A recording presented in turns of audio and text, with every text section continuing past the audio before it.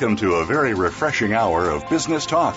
This is HR Trends with Game Changers, presented by SAP. The best-run businesses run SAP. You'll hear from the innovators who know how to use game-changing technologies and strategies to shake up the status quo in human resources and help your organization move in exciting new directions. Now, here's your host and moderator, Bonnie D. Graham. Welcome, welcome, welcome. And if you want to run with the Game Changers, you are in the right place. What a great topic we have for you today. And welcome to HR Trends with Game Changers, presented by SAP. Today's buzz is hiring. Let's get started. Guess what's raging in the San Francisco Bay Area? It's a talent war, a war. What's going on? Companies there are taking a fresh look at what really defines great talent. You're all looking for it for your companies, but they're taking under the microscope things like, what is the value of a college degree?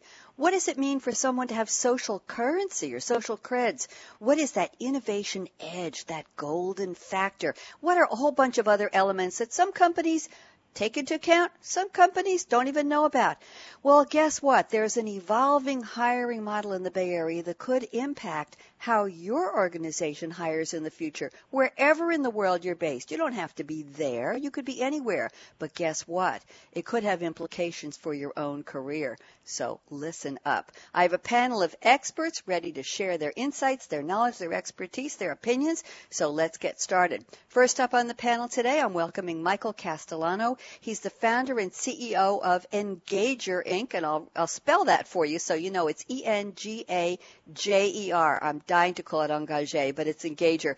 And Michael has sent me a quote from Richard Branson, founder of the Virgin Group, and as you may not know, 400 companies in that group, and he's one of the wealthiest men in the UK. So let's talk about the quote from Richard Branson is, you don't learn to walk by following rules, you learn by doing and by falling over. Michael Castellano, welcome to HR Trends. How are you today? Very well, Bonnie. Thank you for having me. Thanks for joining me. Fascinating quote from Branson. Who's learning to walk and who's falling over? I think I've done my fair share of falling over. That's for sure. But Richard Branson's definitely been one of those business leaders that I've looked to. I think that he has a excellent perspective on how to create a culture for a company that attracts great talent. I think he also has a lot to say in terms of retaining that talent and just overall running a really good organization with a great culture. Okay. And how does this apply to what's going on in the Bay Area? Well, can we take a broader view of this, Michael? Sure. So the Bay Area has probably, especially if you're going after engineers, it's one of the most competitive markets out there. And if you've ever been in a position where you're trying to hire a really good senior developer or CTO for your business, you know firsthand that it's really, really difficult.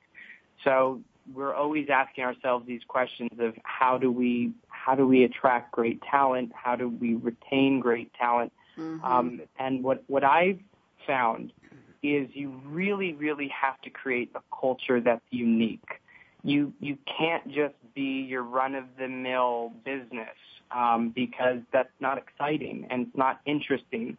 But if you're very differentiated, if you're known as that company that's really fun, or if you're known as that company that's, really adventurous or really sexy or really whatever, but just really, really understanding your company culture, then what happens by osmosis is it attracts those people who are like that and who are most like that. And so what I've found is just don't be vanilla. Okay. Thank you very much, Michael. Good insights, and we have a lot to talk about with you and the rest of the panel. We'll get back to you in a few minutes. Let's turn to our second guest. It's Cheryl Fields Tyler at Blue Beyond Consulting, and she sent me a quote from the former co-CEO of Charles Schwab. His name is Dave Pottruck, Pottruck. Here's the quote. People will work hard for money. They will give their lives for meaning. That's a wow. Welcome, Cheryl Fields Tyler. How are you today? I'm doing great, Bonnie. Thanks for having me on the show.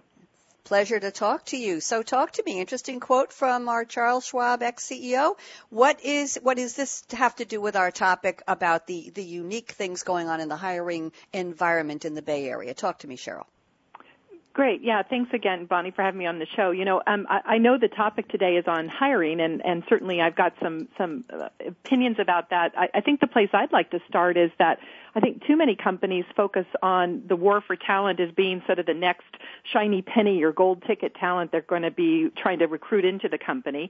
And while certainly there's always the need and frequently the need to find a sort of singular talent that can come in and lift a technology company or sort of significantly upscale a team, I think the real war for talent is actually happening inside the company, the war of engaging the people you've got, the war of creating the kind of environment that really, what I call a meaning-rich environment that really unleashes human potential in ways that are beyond, sort of the norm. So I like to think about, rather than looking for the next new star, how can you actually build a star organization where the whole organization is infused with concepts and roles and management practices, leadership practices, cultural norms that create meaning, job roles that have high levels of autonomy and accountability, teams that have clear goals and effective relationships and real measurable impact, leaders and managers who aren't just directing day to day, but who consistently point to the why of the work, and cultures that engage employees, not just in terms of their paycheck, but in the heart and mind, and focus on a higher purpose, a societal good beyond the bottom line. I think meaning-rich organizations are uniquely qualified, not just to sort of get the productivity and effectiveness from their existing organizations, but also attract the new talent that they're looking for. I think many of us know that millennials are entering the workforce, and they want jobs that aren't just about the paycheck. They want jobs that are also about meaning, and it's something like 70% of millennials say that they'll choose a job with meaning over pay. And again, even your existing employees talk about having higher retention, higher satisfaction, and more discretionary effort given to organizations that sort of are this meaning-rich kind of combination that I talked about. So the question I think every leader needs to be asking is not just where do I go get that next new, sort of gold star individual, but how do I create a meaning-rich environment where people really are stimulated to learn, where they're given the inspiration to strive for excellence and really make a meaningful difference. I think that's what people are looking for, both inside your organization as well as your next new hire, and that's where I'd like to see more Silicon Valley companies focusing. Thank you very much, Cheryl. Great insights into our topic. Appreciate everything you've shared so far. And let's turn to our third panelist. I'd like to welcome David Swanson. He's an Executive VP of Human Resources for SAP's Products and Innovation Organization. And he sent me the following quote in his own words. David Swanson says, and I quote, "It's not about being different. It's about making a difference. Today's top early talent entering the market in the Bay Area want to make the world a better place and want to work for organizations that help them to bring their dreams to life." Very, very interesting. A lot of meat on the bones there. David Swanson, welcome. How are you today? Hey, Bonnie. I'm doing great. Thank you.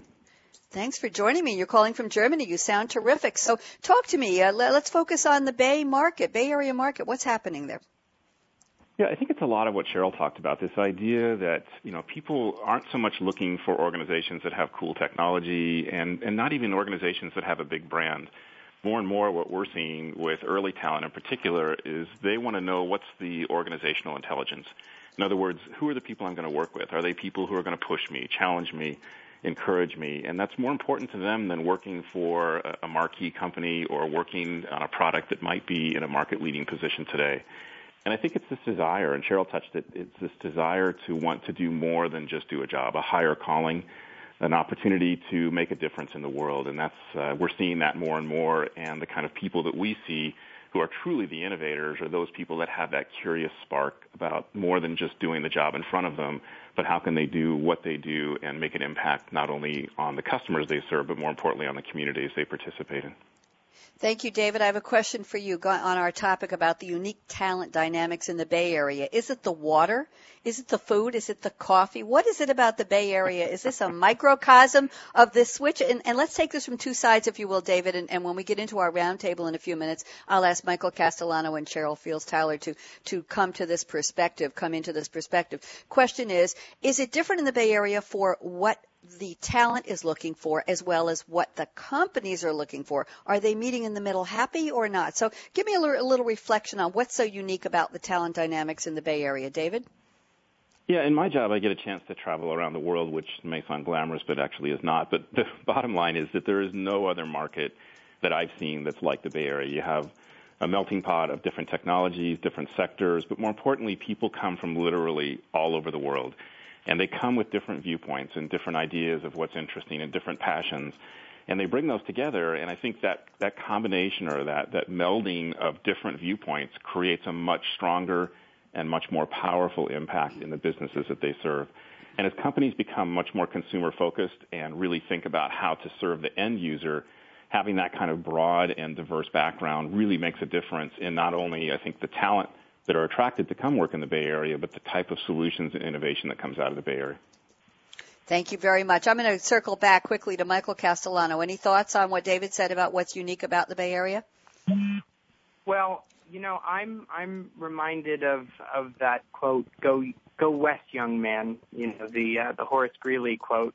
And it seems to be, it's interesting that opportunity keeps moving west. My ancestors, they came over from Italy.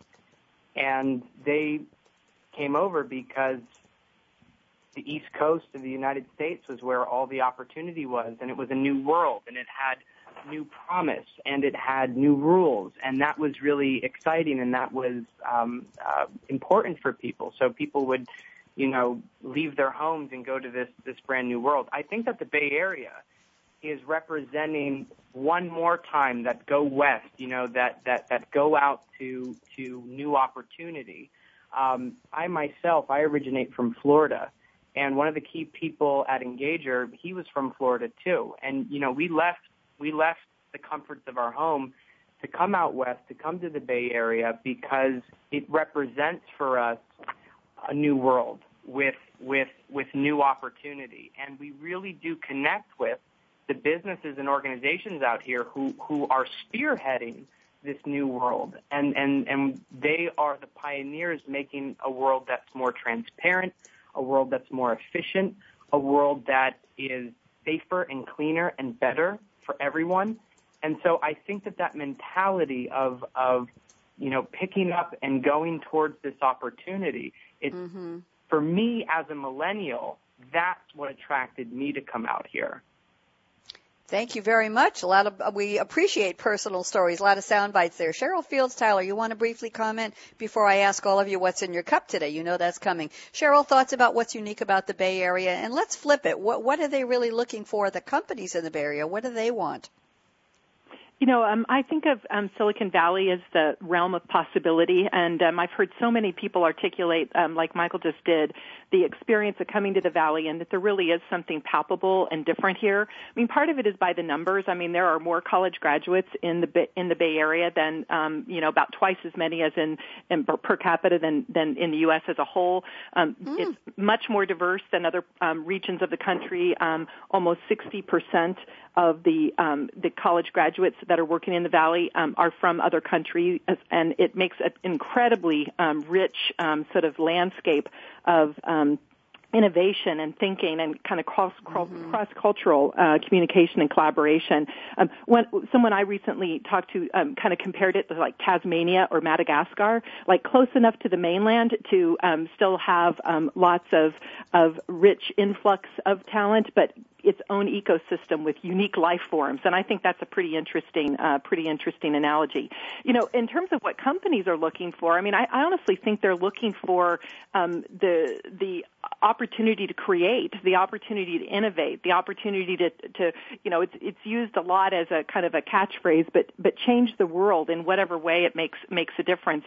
I've been in the Valley most of my career. I've also worked all over the world as a management consultant, and one of the things I love about coming home to the Valley is how many times I've been in rooms with engineers that are building the new switch or the new router or the new technology or the new piece of software, and they're talking about feature sets and they're talking about fail rates and they're talking about all that kind of stuff, but they're also talking about how that piece of code is going to change people's lives. And I think that's a really interesting kind of multi-level dialogue to be having with your colleagues all the time. It makes for a very innovative environment. It sounds exciting, Cheryl. It really does. And guess what's exciting? I'm about to ask all of you, starting with Michael Castellano, what's in your cup today? Because we're part of the series, the set of shows I created for SAP called Coffee Break with Game Changers. So since this is one of our theme series, I'm going to ask Michael Castellano, what's in your cup right now, or what do you wish you were drinking right now on the show? Michael? Okay, so I'm going to focus on what I wish I was drinking right now, because in reality it's just black coffee. But I wish that I was back on the beach in Florida having a mimosa, assuming it was a Sunday or a Tuesday, whichever. I love the caveat, Sunday or a Tuesday. Okay, we hear you loud and clear. Or Wednesday, Thursday, or Friday. Thought so. Okay, thank you very much. That sounds refreshing. Which beach in Florida are you dreaming about, Michael? Boca Raton. There's a particular resort there called the Boca Beach Resort and Club. Very nice. My mom winters there. She's a snowbird in Boca, so I know the area very well. Thank you for that vivid picture of you on the beach with your mimosa. Cheryl Fields Tyler, I don't know if you want to go to Florida and have a mimosa with Michael, but what's in your cup today? Oh, well, I wouldn't mind a beach in Florida, but I have to admit I'm actually drinking a homemade beautiful latte that I made myself at the coffee maker that my husband and I got about a year and a half ago that we now call our altar to coffee. We love that machine. It's unreasonable how much we love that machine, and I'm really enjoying this latte this morning. Would you like to tell us the name of the machine, the brand? We'd love to know. Oh, it's a Jura. It's our third. Okay. We love it. Your third. Okay. Thank you very much. That's a good picture for us. And David Swanson, you're in Germany today. What are you drinking right now, or after the show? Talk to me. Well, after the show, I'm going to go back to the same place I went last night, which was a little cafe overlooking the footbridge in Heidelberg, which, if you haven't been, is one of the most lovely cities in Germany.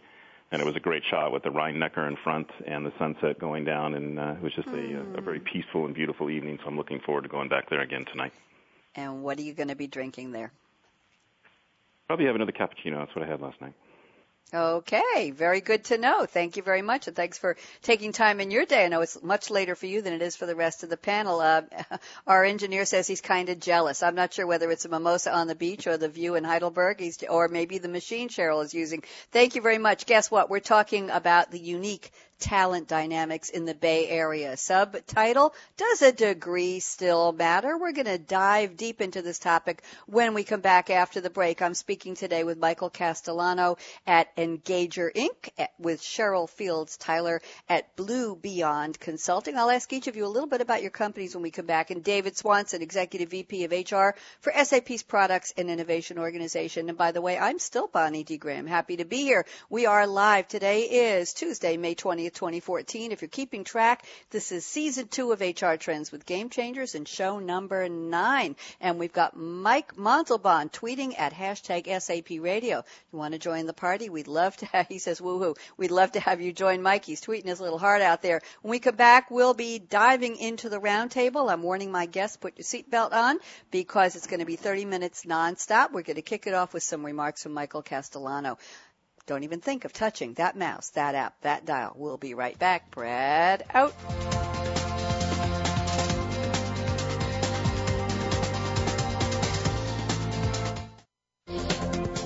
The business community's first choice in Internet Talk Radio. Voice America Business Network. With companies like yours competing aggressively for top talent today, HR tactics must be comprehensive and precise. Today's reality. Your HR department is faced with the demands of a multi-generational and globalized workforce, diversity and inclusion policies, work-life integration challenges, and more. The bottom line, you need to attract and retain the best fit talent to support your strategies and goals, optimize your employee engagement, and become an industry-leading employer of choice. HR Trends with Game Changers is presented by SAP. Visit www.sap.com. When it comes to business, you'll find the experts here. Voice America Business Network.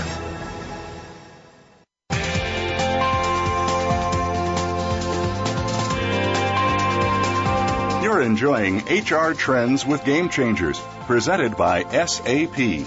Email your comments and questions to bonnie.d.graham@sap.com. And you're invited to tweet during and after the live show at Twitter, #SAPRADIO. Now, let's get back to HR Trends with Game Changers. Here we are. Topic today is the unique talent dynamics in the Bay Area. Does a degree matter? I'm not so sure they're unique to the Bay Area. I have a feeling word's going to get around if they make companies more successful. My panel of experts today are Michael Castellano at Engager Inc., Cheryl Fields Tyler at Blue Beyond Consulting, and David Swanson at SAP. Let's kick off our roundtable with Michael Castellano and Engager. Michael, you sent me the following notes before the show. I'm going to read them, and then I'd like to ask you what type of employees will make this happen. So your comment was, I want dialogue at Engager. I want lots of it. Our business is focused around starting a more engaging conversation. I want my employees to feel free to bring ideas to the table and be ready to risk it all for those ideas. They've got to defend them with everything they have and be able to be okay with them not always working out. Wow! How do you find these people? Michael, talk to me. Well, the first thing I'll say is that in a startup environment, I don't think the degree matters. If you're going to be a professional, an accountant, a doctor, a lawyer, then yes, I think the degree does matter. I think that if you go to a prestigious university or grad school, that's very important. For a startup environment and for a company like ours, I really don't think a degree matters at all, actually. Mm-hmm. The thing that really matters is that you're a type of person who is confident, hardworking, and really, really hungry to see your ideas actually manifested through the company. People who take ownership, people who want their name on that product or on that product offering, they're the ones who show up early. They're the ones who stay late. They're the ones who don't give up when things go bad or aren't going to plan. These are people who their personal, their signature is on the company, and they really want to see success. That's the most important thing, and that's why I actually love internships so much. Because internships are a way, it doesn't matter if you're a Stanford graduate student or if you're somebody who has just finished, high school. Internships really allow people a sort of an equal playing field to prove themselves. Because once you're in that company and you're given the opportunity to produce and to fight and to make your opinions heard, that's really when people shine. And I try to create an environment where it doesn't matter what your degree was. I want to see you shine, and I want to see your ideas come up and get manifested through the company. Very interesting. I've already got people on the engineering side here saying they want to come to work for you, so I'll connect you to some people there. Michael, tell us briefly in a couple of sentences, what does Engager do, please? Engager has created a platform that allows companies to create interactive video conversations. So this isn't just a regular video. This type of video actually allows the viewer to participate. So you can ask the video questions and you can basically choose your own adventure, if you will, in terms of what the video does and how it responds. So this is sort of bleeding cutting edge of next generation video technology. And our platform allows people not only to create these interactive video presentations, but it also allows them to deploy and track the analytics on their interactive video presentation. Interesting. Thank you very much for that overview of Engager, and thanks for your insights. Cheryl Fields-Tyler at Blue Beyond Consulting, I'd love for you to comment on what Michael said as far as the value of a degree or not. And while you're speaking, tell us a little bit about Blue Beyond, please. Sure, Bonnie. Thank you. I think about the degree really from a couple different perspectives. I mean, I think the first thing I would say is, while I agree and hear what Michael's saying, and I work with a lot of companies that want that kind of talent profile, it's kind of hard to find it in people that are like 18, 19, 20, and 21. You kind of need some life experience and some work experience to kind of figure out how to show up with the right level of kind of ambition and maturity and kind of sophistication around the learning process and the innovation process. So while there are exceptions, and they're notable exceptions, and I always sort of think that, companies should definitely look at some of the non-traditional talent coming in through their doors.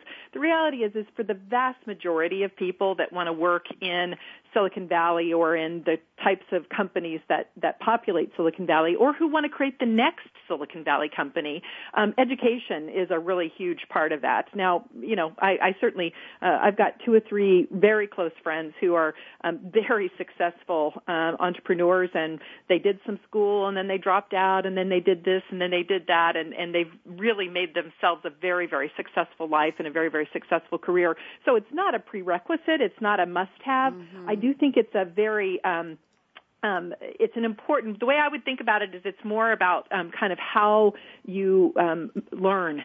And to the degree that, a university education sort of supports learning and mastery and maturity, then I think that's definitely the best choice for most, young people in that kind of 18 to 22 type of age group. And while there is an exception to the rule, I think generally speaking, most young people should be pursuing a college education if they want a great job in Silicon Valley. And it's I have twins who happen to be 18 years old, and both are college freshmen, so I may have sort of a Raider bias here, but that's something I've seen over the course of my career as well.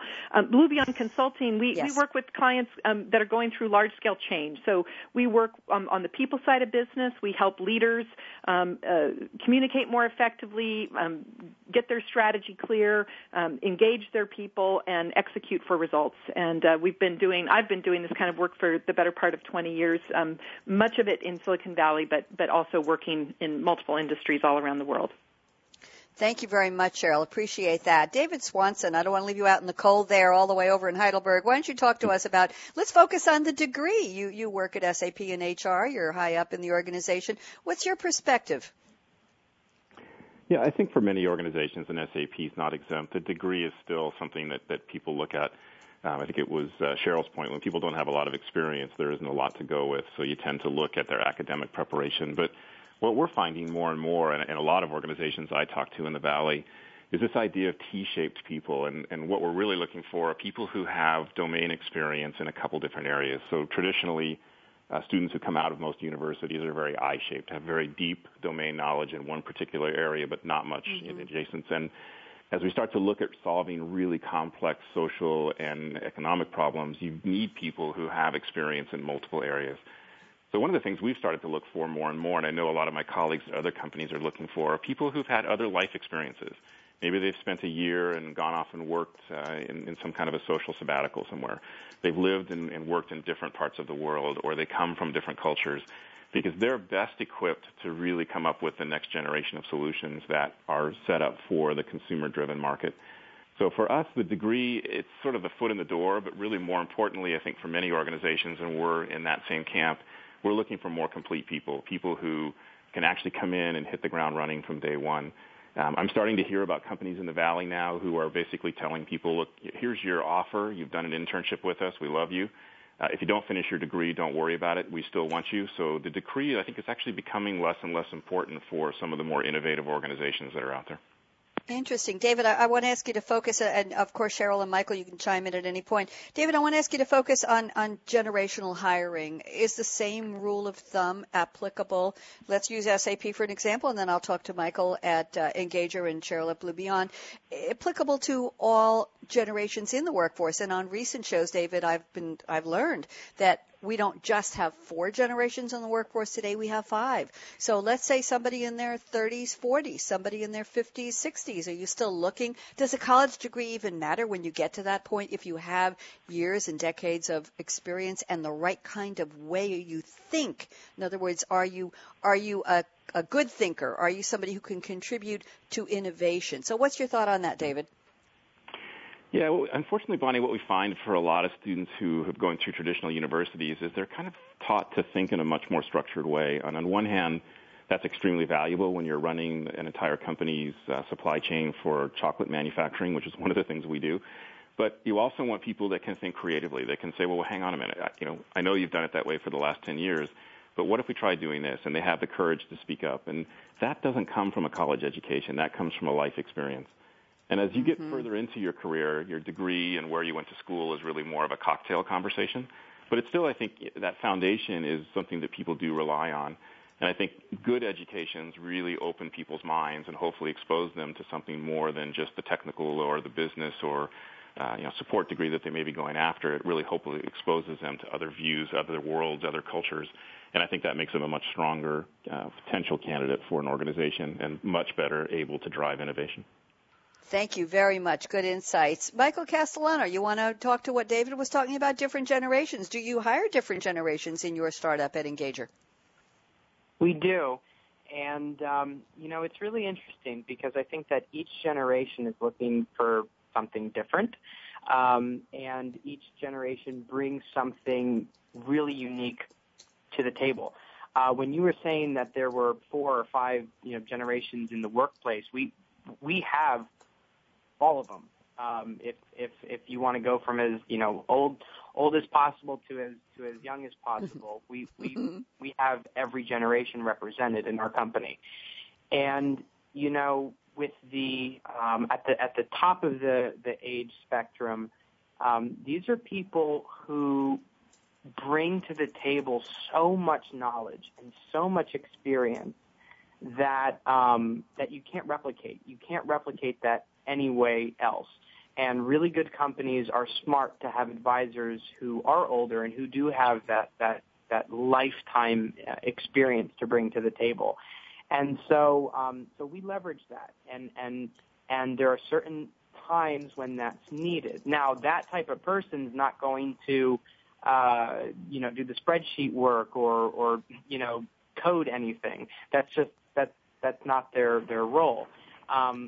For longer vision and sort of interpersonal dealings and these more intangibles, they're great at that.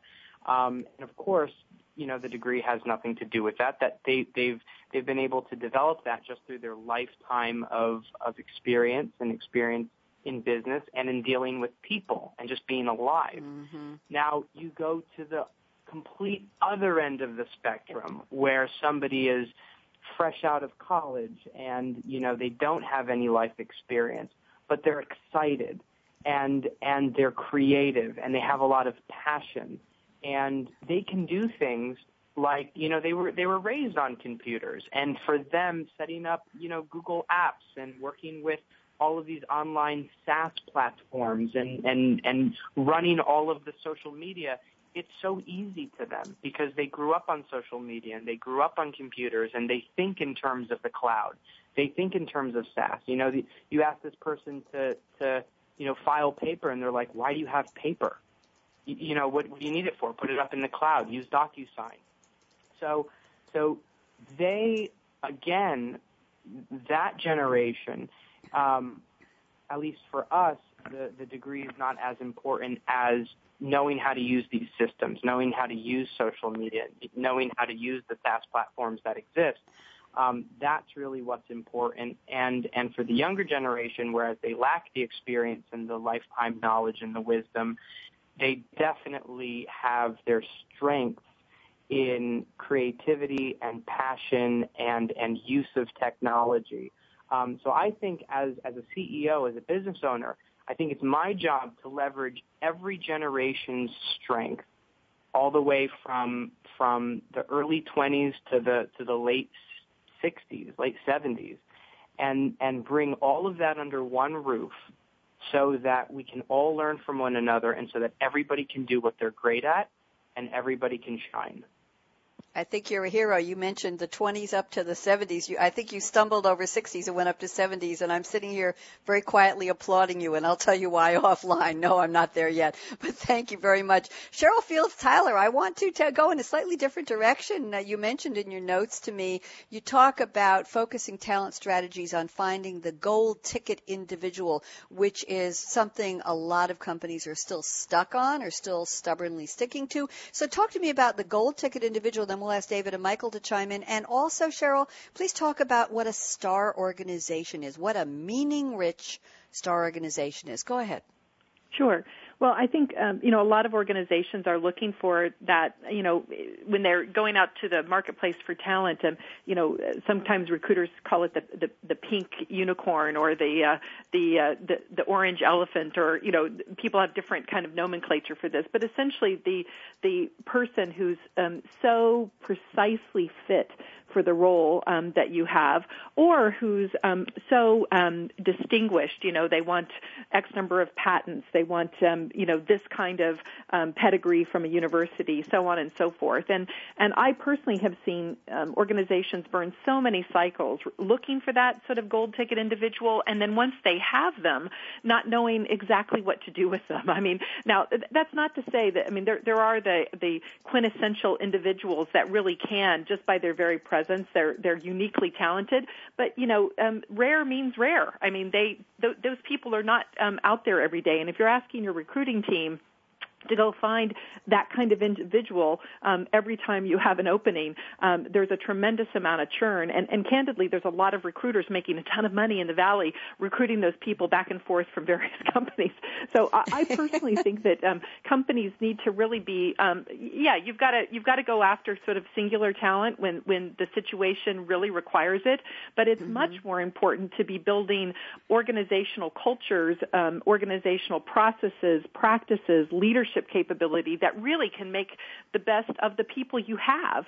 I can't tell you how many times I've seen organizations sort of struggle to have just that individual person come in to fill that role when there are people around the organization who would love to be, tapped to take on that stretch assignment, to take on that opportunity to bring new thinking to the table. And oftentimes they have to leave in order to be recruited back to get that type of experience. And that's just a tragedy, kind of from a human point of view, but it's also incredibly costly to companies.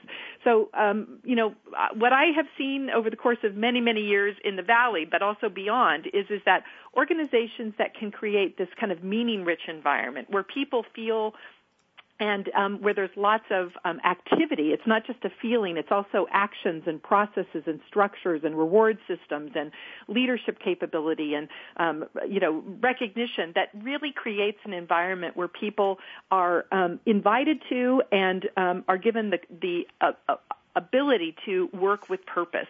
Now, that doesn't have to be. Sometimes that language sounds like it's got to be for sort of a higher good in sort of a very esoteric sense. Look, purpose it really, in the most, I think, the strongest organizations, it's kind of from the role-based type of definition clear to the whole company. It can be to a higher purpose to kind of change the world, but it also can be, the purpose can be to give people good lives, to enrich their communities, to create an environment where people can really support sort of a life style and a community presence that really is for the good of the community, not in some airy-fairy sense, but in a way that's really very place-based and about creating an environment where people want to work and live.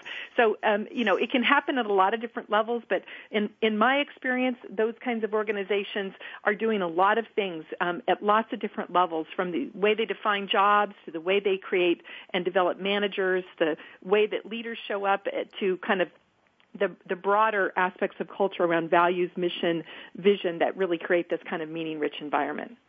Thank you, Cheryl. I want to quote Michael Castellano, but then I'm going to move to David Swanson. Michael Castellano sent me the following. He says, keep it cool, keep it fun. This isn't the 1950s. It's 2014 in Silicon Valley. If you think a ping pong table is a poor investment, think again. Morale is key to a productive workforce. I'm going to flip it over to David Swanson. Any comments on this and what Cheryl was saying? And I know you have a strong opinion, David, about a great CV with marquee names. I think that's what you was talking about, that gold ticket individual. So what's your perspective, David? Yeah, just listening to Cheryl talk about this, the gold ticket, I think in my experience, sometimes they can be the real game changers, but usually they're the people that are most challenging to work with and, frankly, most disruptive to the organization because they just don't understand social norms or organizational norms. And so, it's great to have a real dominant star player, but in my experience, that you're much better off with a collection of people who play together well. And I think, one of the great ways to bring people together is to have social environments, ping pong tables, whatever it might be, to give people that opportunity to get some downtime because it's very intense in the Silicon Valley, and you need to have that time to be able just to slow down, to catch your breath, to have a conversation with somebody about something other than work. And that's how truly strong teams get formed, in my experience. It's not about the star person. It's about a collection of really smart people who figure out how to work well together. I appreciate that. Anybody else want to chime in on that? Cheryl, anything to say, or Michael? I'll just comment on the ping pong table. I agree with that so much, and I think it really is about creating a sense of community in the workplace that's real and genuine. That really is based on people being able to have fun together, to literally enjoy the work that they do together. When you interview high potential leaders, for instance, about kind of what has been some of the most sort of richest learning experiences, they almost always tell stories that have to do with the way they worked together in a really stretching, challenging environment to deliver something for the company. But they also tell the stories about the dinners after work, the volleyball tournament, the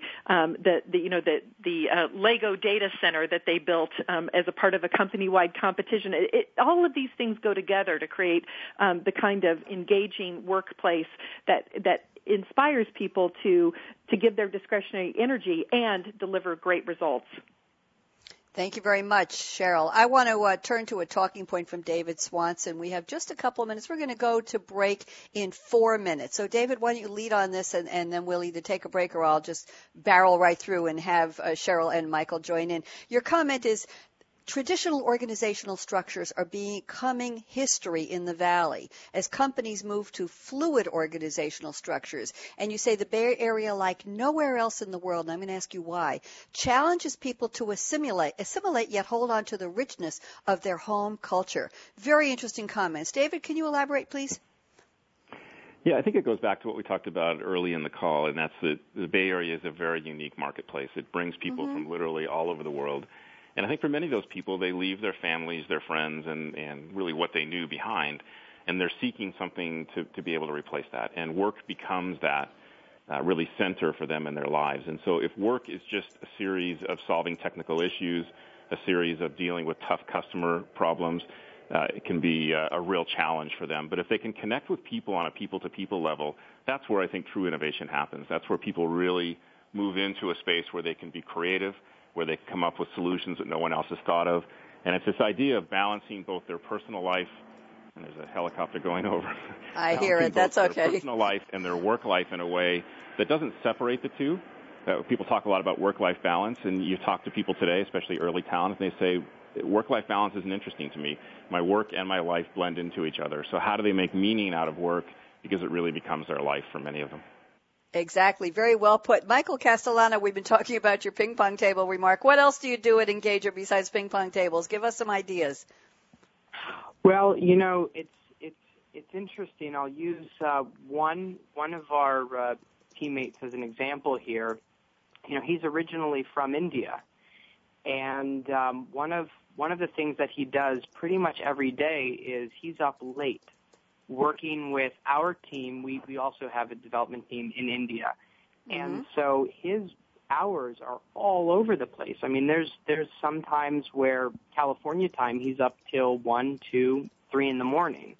And so it's not a problem. It's not an issue if when he comes to work, if he wants to, he loves cricket. He loves cricket. And so if he, on his computer monitor, wants to check out and watch some cricket, that's fine, because last night while we were all sleeping, he was up working with the India team, so whereas our little TV break might have been at 9 p.m. before bed, he has a different schedule, and so it's not a big deal. He loves cricket, and he's a huge fan. So it's not a big deal if he wants to take time during the day and watch cricket. And I absolutely agree with this blending effect about how work and personal life, it's not so differentiated. It's not two different worlds. You're just a human being living, and there's certain things that you do that are work-related. There's certain things that you do that are fun and personal-related. It all now seems to be blending very sort of harmoniously. And I think the organizations that understand that and not just allow that, but encourage it, and encourage, hey, have fun, follow your personal pursuits. It's okay if you want to watch cricket in the middle of the day. And my goodness, what a privilege to work with someone who's willing to stay up into the wee hours of the night to forward the business goals. So I think that you have to have that sort of holistic approach with everyone you work with, and just let people blend it how they see fit. And the number one thing is results. As long as the results are happening, as long as they're meeting their goals and what they said they would do for the company, then really that's what's important. How they get there, less important. Thank you, Michael. On that high note, we're going to take a break. I'm going to give you all about 90 seconds to refresh and take a drink of whatever. When we come back, we're going to move quickly into the crystal ball round. You all know what that is. I'm going to ask you to predict if we met again in 5 or 6 years. Hindsight's 2020. We can go for 2020.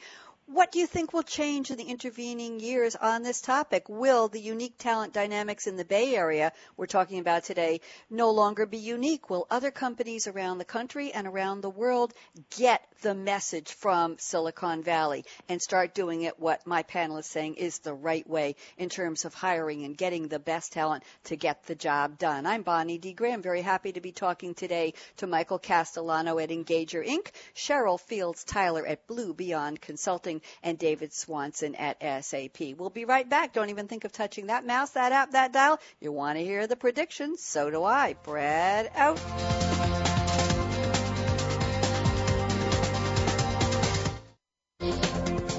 The business community's first choice in Internet Talk Radio. Voice America Business Network.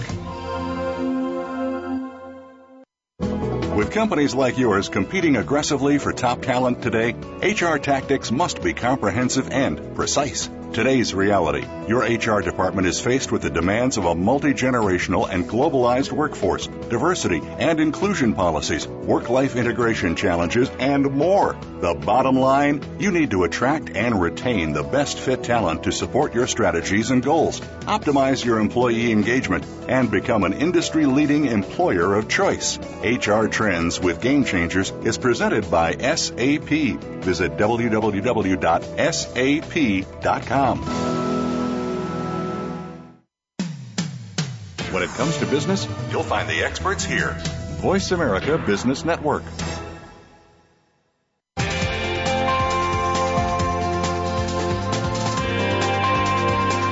You're enjoying HR Trends with Game Changers, presented by SAP. Email your comments and questions to bonnie.d.graham@sap.com. And you're invited to tweet during and after the live show at Twitter, #SAPRADIO. Now, let's get back to HR Trends with Game Changers.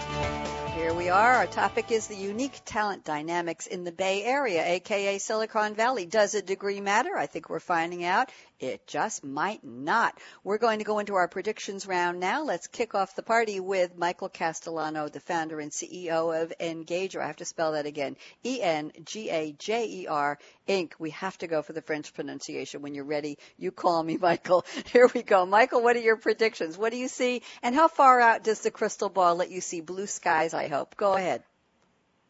I definitely see blue skies.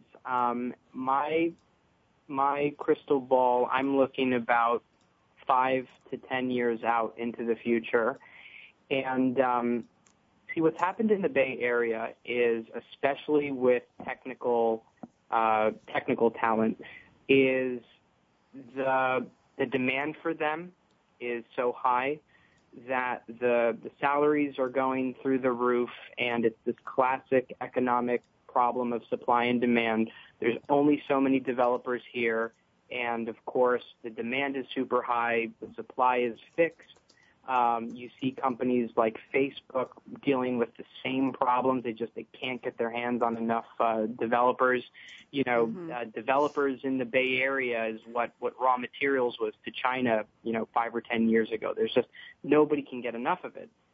So what's happening is, because of this, fixed supply, high demand, the price or sort of the salary point is, I think, reaching a ceiling.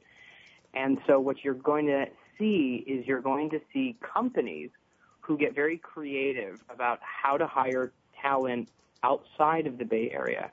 Over the next 5 to 10 years, connectivity tools and connectivity technologies will become so good that whether the person is sitting right next to you in the office or whether they're in Florida or in India, that separation gap will shrink. So I think you'll find entrepreneurs and companies who will get very creative about finding great talent all over the world at a price that is competitive. And so, for instance, even us, we have developers in Florida, we have developers in Finland, we have developers in India. So even we are starting to take this globalization mentality. It's this whole the world is flat type of mentality.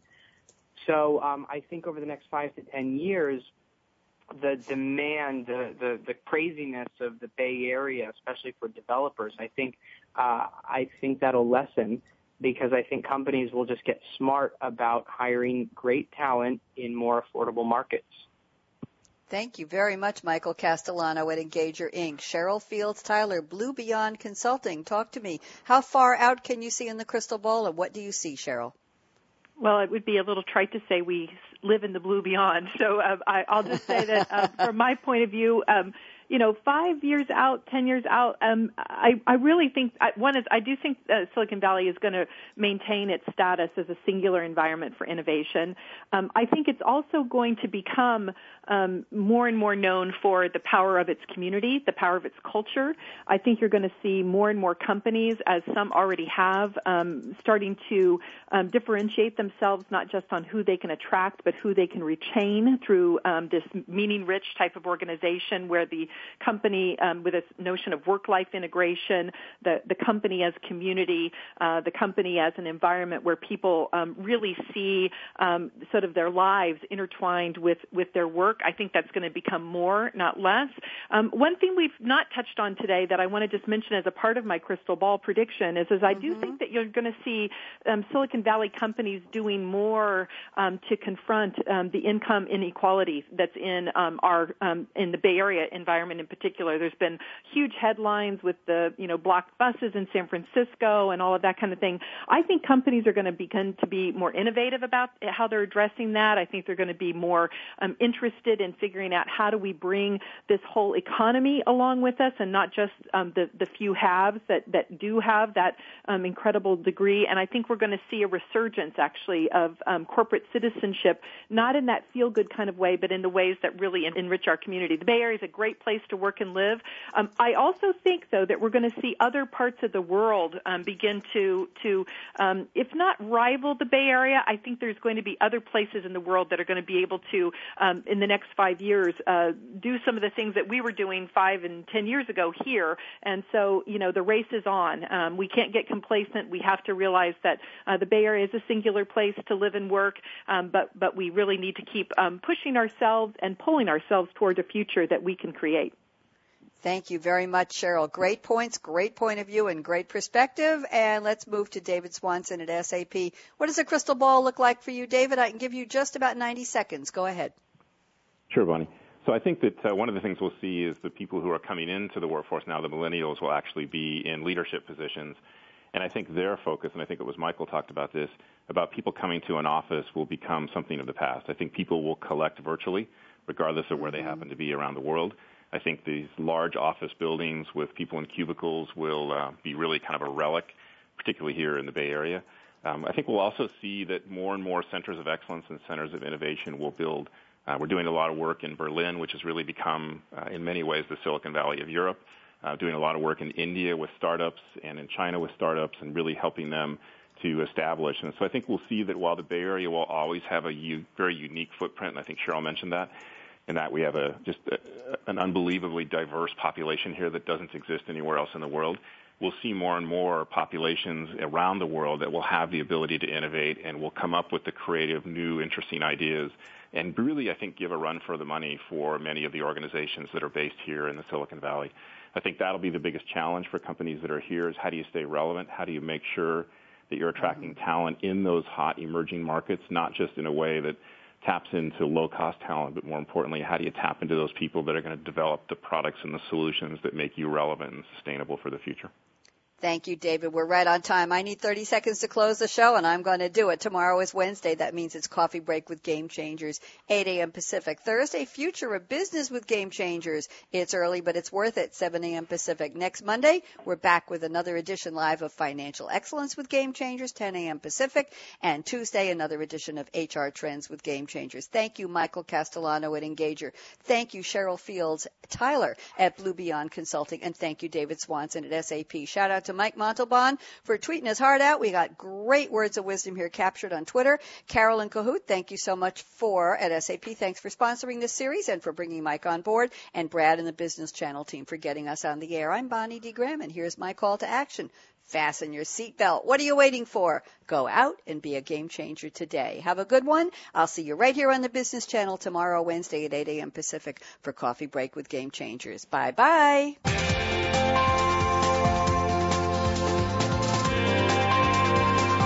Thanks again for tuning in to HR Trends with Game Changers, presented by SAP.